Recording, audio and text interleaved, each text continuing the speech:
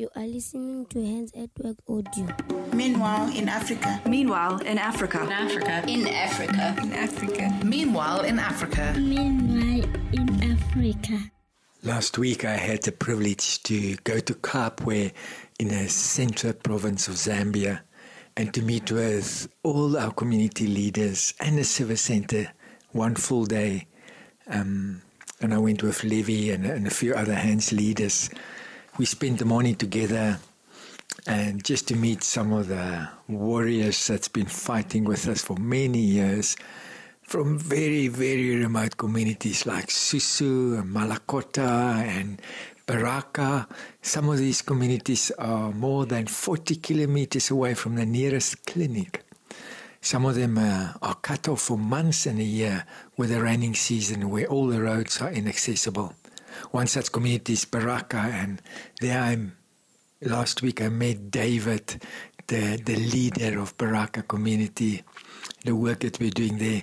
David is already over 60. He had a tough life, hard work, and you can see his body is tired.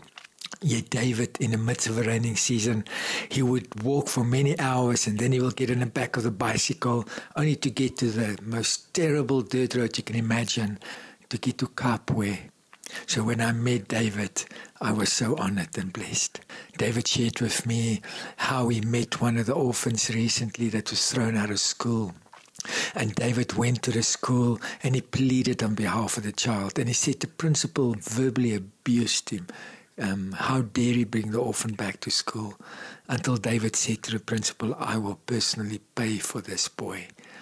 I watched David. He's giving his life. He's giving everything. And yet he cares for more than 100 children. But when he sees one child, he knows exactly how to fight for that child. And then that day, I walked with David in the marketplace to go and buy food for the children for the month, particularly looking for a certain quality of bean, salt, making sure we get the right measurements, the right prices. David was dead tired at the end of the day. And late that afternoon, he was back on that dirt road, back to Baraka. As I watched David leaving, I just felt such a deep awe in my heart. This man is going to get home very late tonight after a hard journey. He gets nothing for it, not 1 cent, nothing. Very seldom even gets encouraged.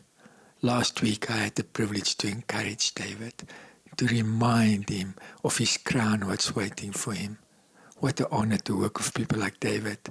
You partner with those people when you take hands with us, reaching the most vulnerable children in places where there's no hope.